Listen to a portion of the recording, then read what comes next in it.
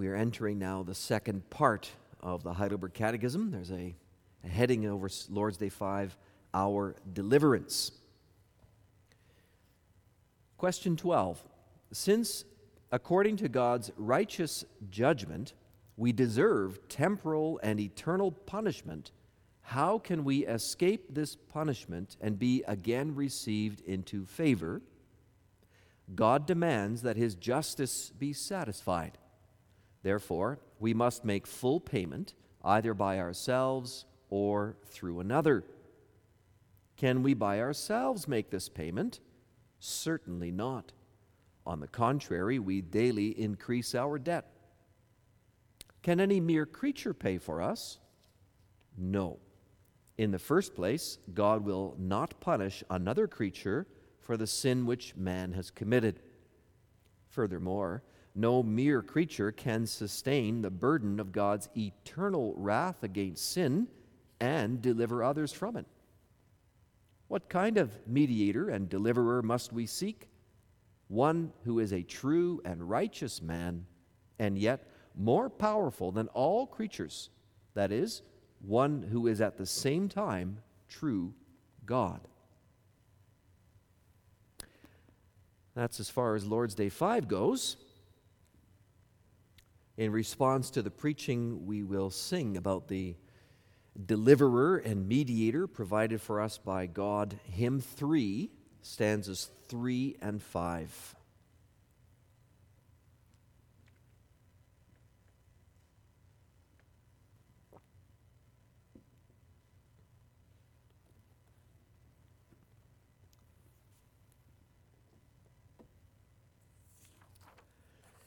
Brothers and sisters in our Lord Jesus Christ, as we move along in the Catechism, we find ourselves transitioning out of part 1 and into part 2 of the Catechism. As you may know, the Catechism has 3 basic parts. Our sin and misery, it's part 1, our deliverance, and the third part, our thankfulness. And it's noteworthy that out of the 52 Lord's Days that we have, only 3 are spent on our sin and misery, while 27 Lord's Days are spent discussing our deliverance. 3 Lord's Days on the greatest problem facing the human race, on the root of all our troubles in this world, sin. And then 27 Lord's Days on the only solution to this problem, Jesus Christ, the Savior. The Catechism does it this way, with that kind of ratio, because that's what the Bible does.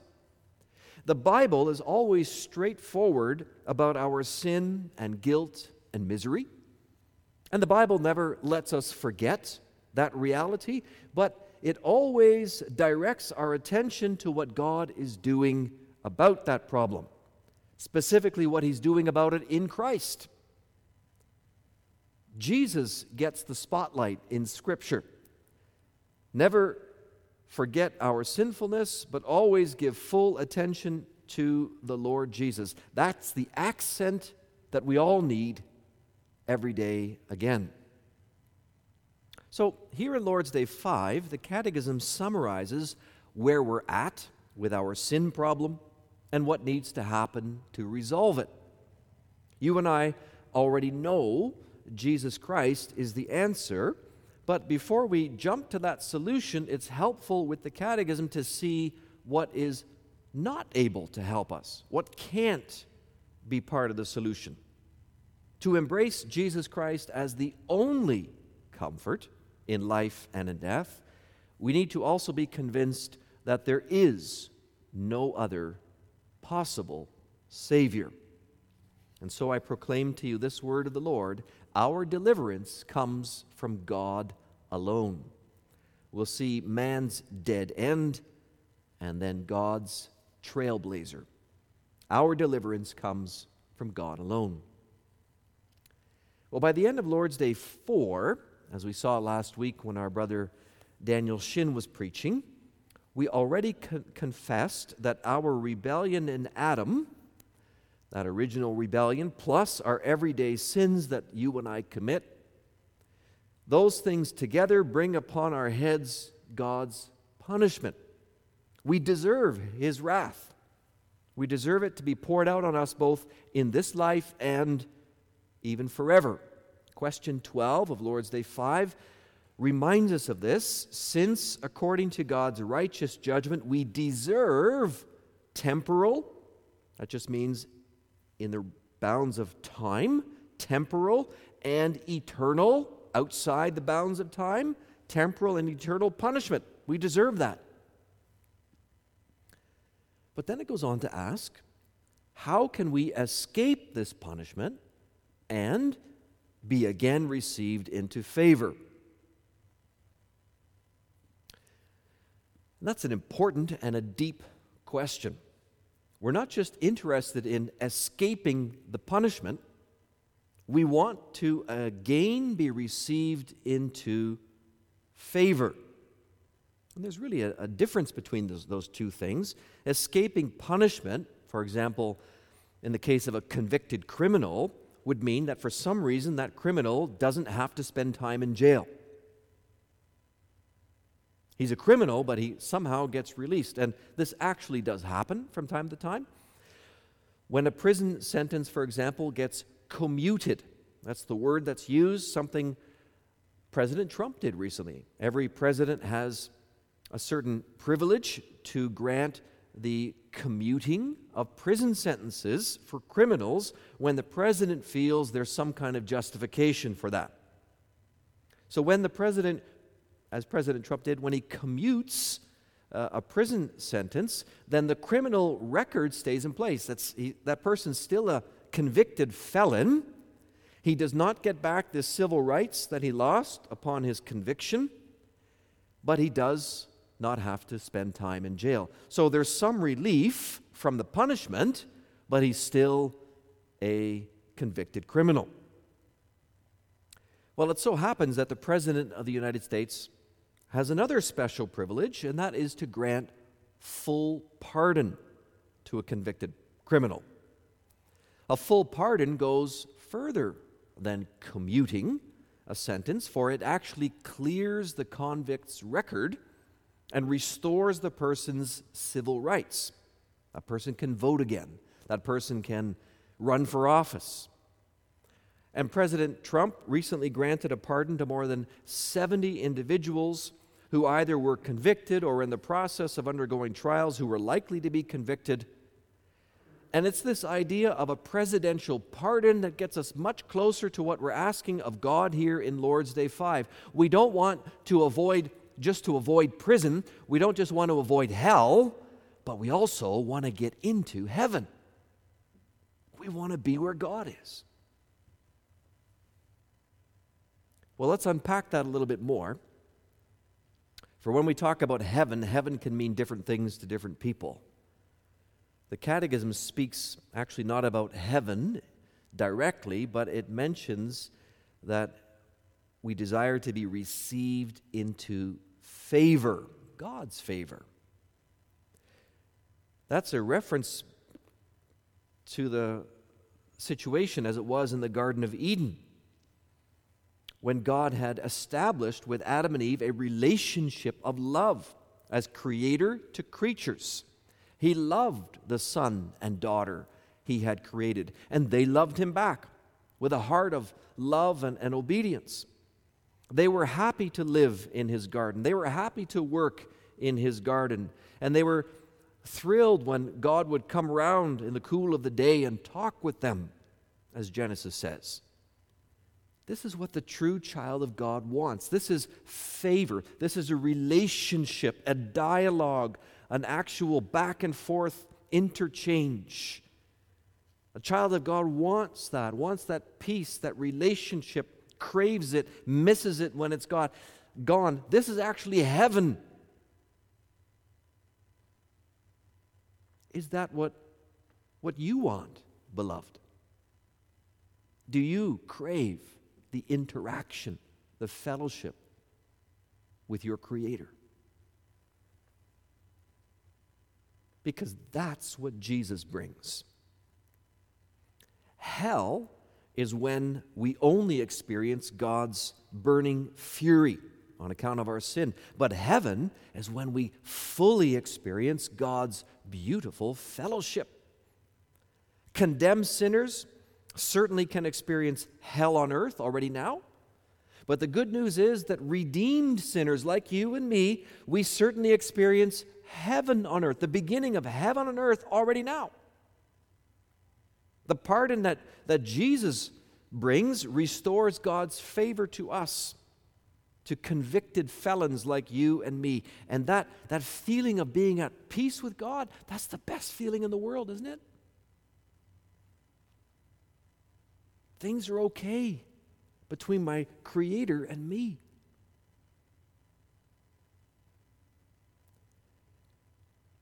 That's what we're after, to be restored to God's favor. But then there's this question that the Catechism brings up. Maybe we can get to that point without Jesus. This is always a niggling question in the human heart, that somehow we could perhaps get back to God, get to heaven on our own by ourselves, or at least with some contribution on our part. We know that God's justice needs to be satisfied in some way. We know that God never lies. So when He announced, as He did back in Eden, that the day we would rebel against Him, on that day we would surely die. That's our penalty, death. We have to bring that penalty to God. And that is a mountain to climb, isn't it? The Bible calls this a debt we owe, or a payment we owe to God. Question 13 asks then, can we ourselves make this payment? Can we somehow give to God the equivalent of our death so that His justice is satisfied and we're off the hook? Well, that doesn't seem very likely, just on the surface of things. For how can we give our life and still remain alive?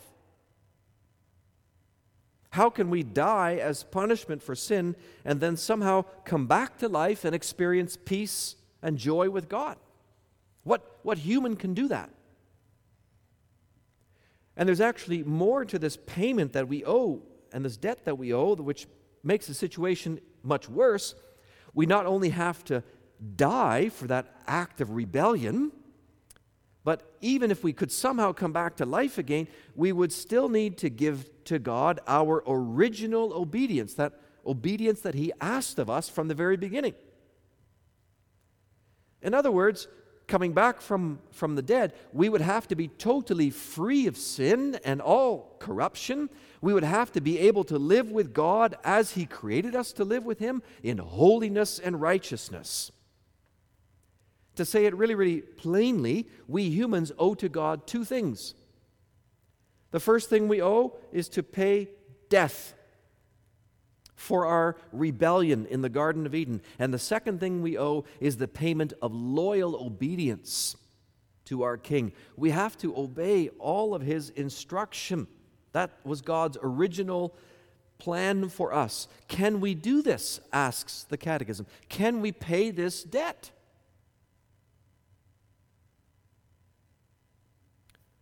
Well, we might as well ask the prophet Isaiah the same question.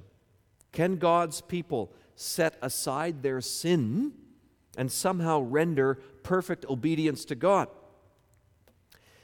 We're going to look at Isaiah 59 for a few moments now, because Isaiah was very clear-headed about this matter. You might recall that already in chapter 6, Isaiah realized that he himself was a man of unclean lips, and that he dwelt among a people of unclean lips. He cried out to God about that. And now in chapter 59, which we read, he describes the sinful nature of God's people as a whole. And he starts out in verse 2, "But your iniquities have made a separation between you and your God, and your sins have hidden His face from you so that He does not hear." When you stand back and look at verses 2 through 12, or 2 through 8 at least, It's a description of the nature of Israel, what's going on in the nation and in their hearts. Verse 7, their feet run to evil, and they are swift to shed innocent blood. Their thoughts are thoughts of iniquity. Desolation and destruction are in their highways. The way of peace they do not know. No justice is in their paths. They have made their roads crooked. No one who treads on them knows peace. Isaiah is describing God's people. He's describing the church.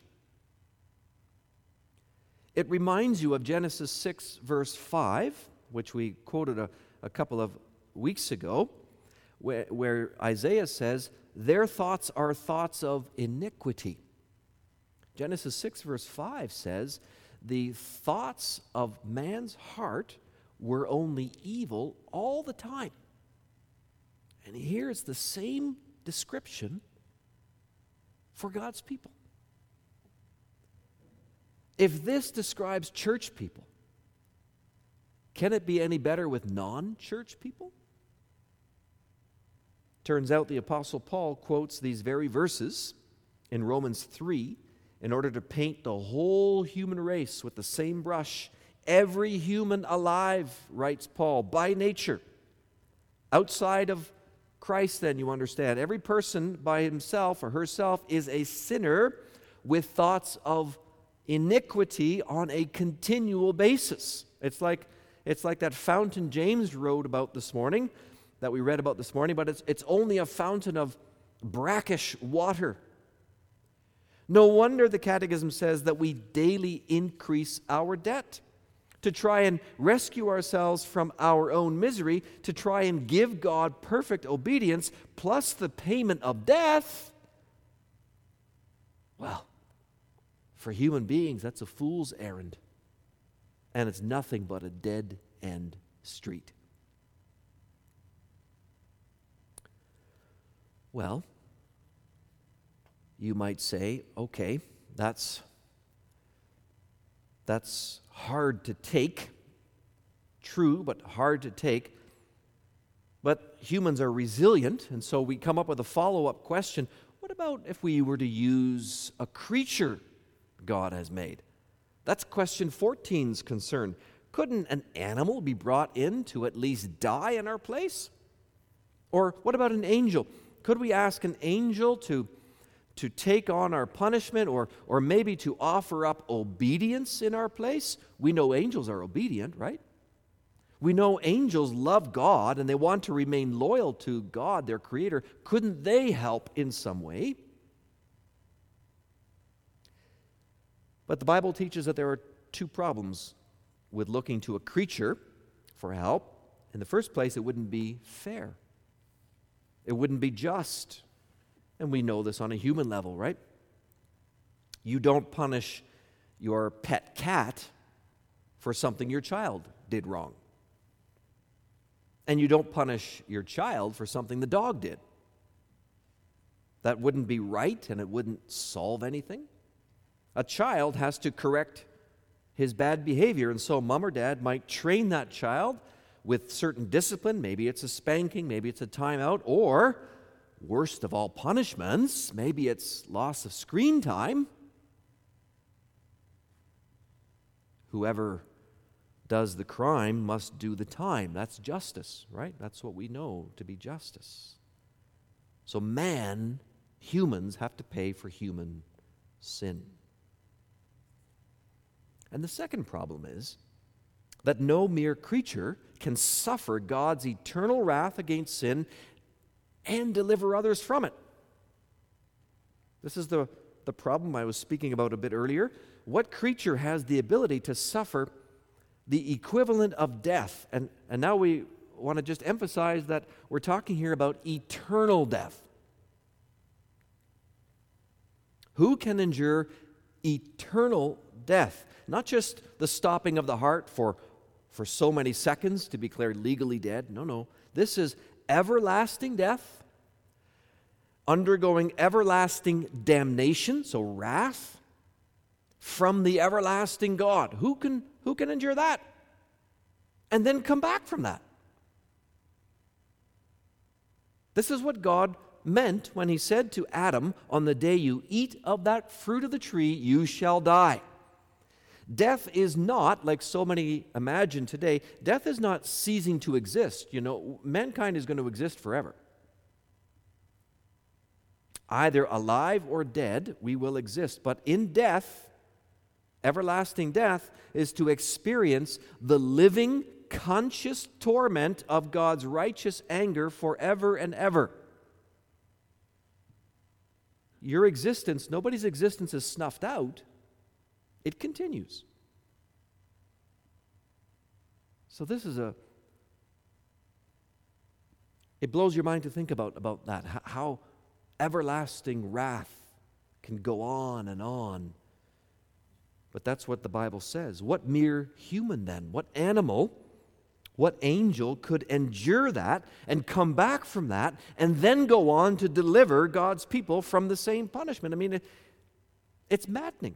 It's maddening to think how deep that hole is or how high a mountain of debt this is. No creature can even begin to touch it. You can't even take one shovelful away from that mountain. It's the other way around. As humans, sinful humans, we're adding to that mountain of debt every day with our sin. We've got no ability to suffer eternal death and somehow come back and live and help others. We humans are stuck in the rut of our own condemnation. We've got one chance. One only chance is if our Creator can help. Creatures are out. Mankind is out. Can our Creator help? Our one and only chance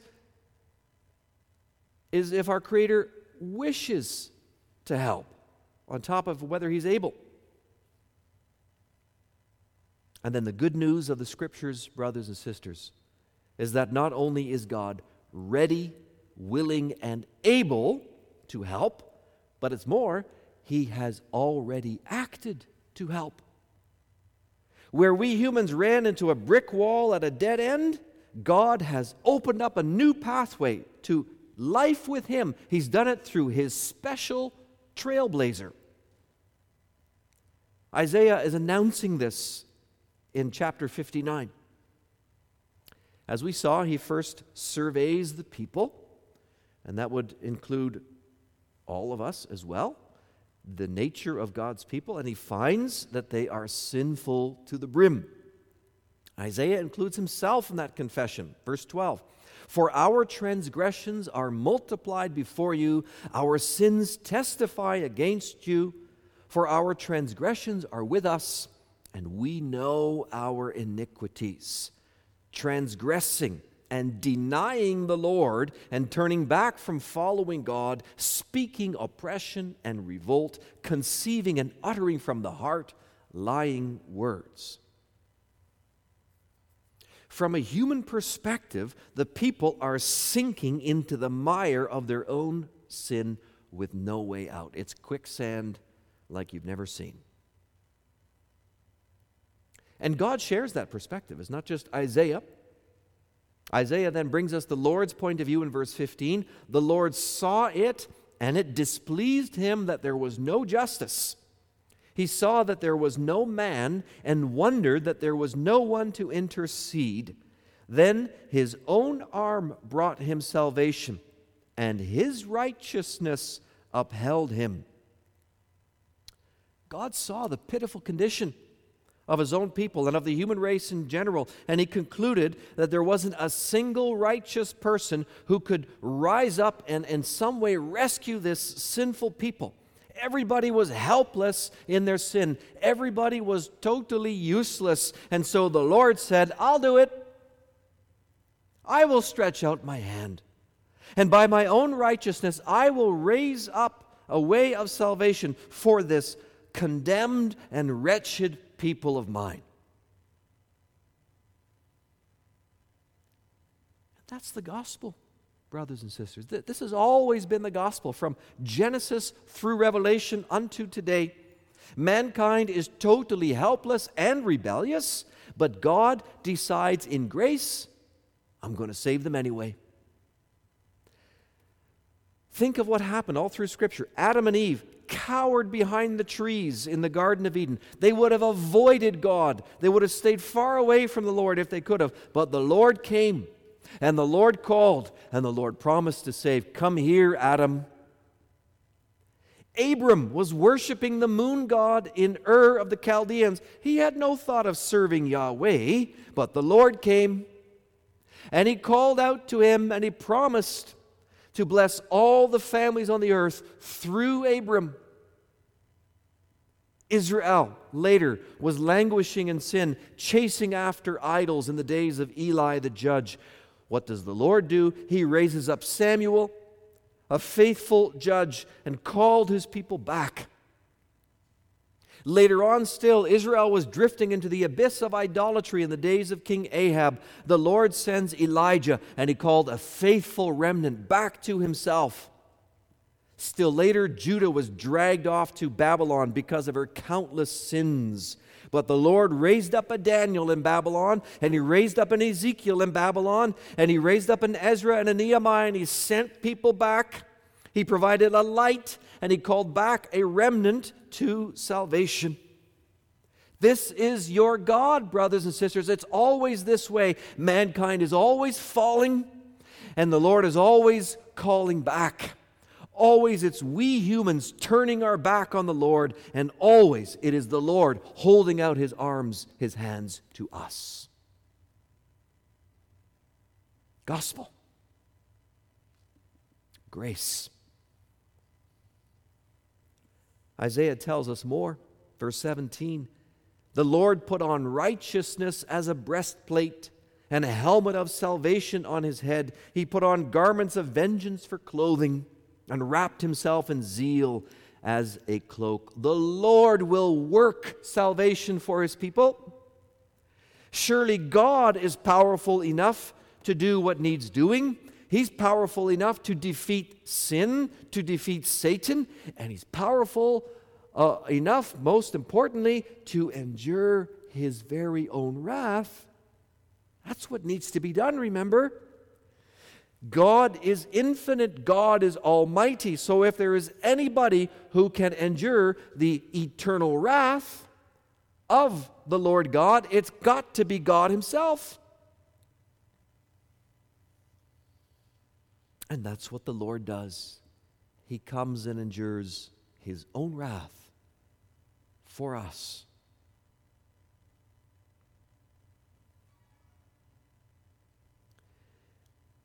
But what about the human side of things? We wonder, to punish God for the sins of humans, that wouldn't be fair either, would it? And that is correct. We already saw, man must pay for man's sins. And for that reason, the living God decided to undertake the greatest miracle and the greatest act of grace of all time, and lowered himself to take on the nature of one of his creations. God satisfied, or would satisfy his own justice by taking on humanity, human flesh, human nature. God became man, so that as a human, he could suffer in our place for our sake. This is the totally unexpected, unheard of new trail that was blazed by our God in the Messiah, Jesus Christ. Jesus is that second Adam, the last Adam. And as an Adam, as the Adam, he could truly represent the chosen people of God in a new test of love and obedience. And he could pass that test, and he did pass that test with flying colors.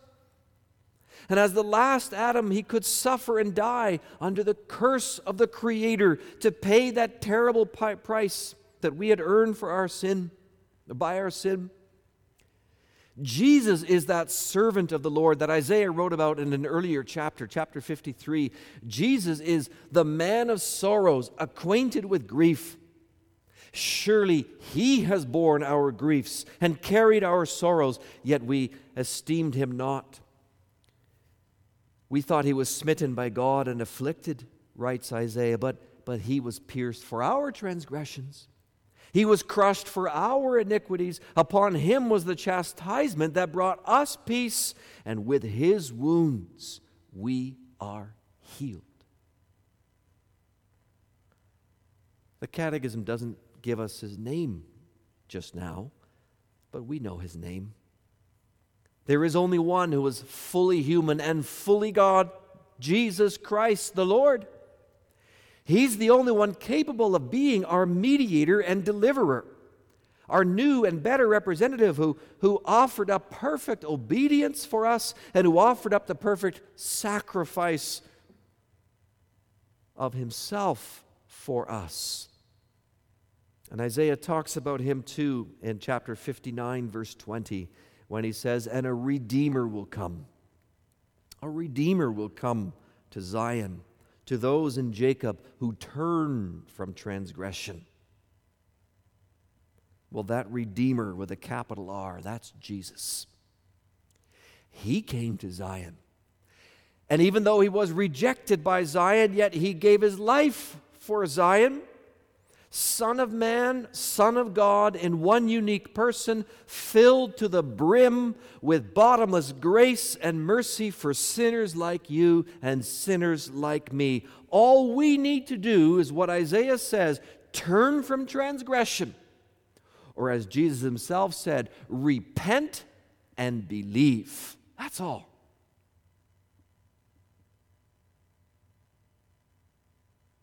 We receive this free gift of salvation. There's nothing you or I or any mere human could ever do to change God's verdict from condemned sinner or to change the sentence of eternal death. We've got no hope of commuting the sentence, much less pardoning ourselves. So let's just give that idea up entirely. Our human pride, that sinful human pride, it wants to hang on to a thread of its self-made dignity. It wants to make us a little bit responsible to save ourselves, but if we give that oxygen, we discover only a dead end. But true faith, on the other hand, true faith bows head and heart in humility and obeys the call to come to Jesus. Remember that call? Come to me, all you who are heavy laden, come to me, and I will give you rest. So we go to the Lord Jesus with empty hands. We've got nothing. We've got nothing to offer. We need to be filled. And Jesus fills them. He raises us up that we may rejoice as saved sinners who have been fully pardoned by God. There's no longer punishment waiting for us. There's no longer an eternity of a living death waiting for you and me. We're already back in God's good books, back in the Father's favor. We're learning and we're yearning to love Him better as He has loved us. And so what's in store for us, what's waiting for us, is a greater love, a greater peace, and a greater fellowship than anything we've experienced yet. That's what's coming. All of that we have in Jesus Christ alone. So why would we look anywhere else? Amen.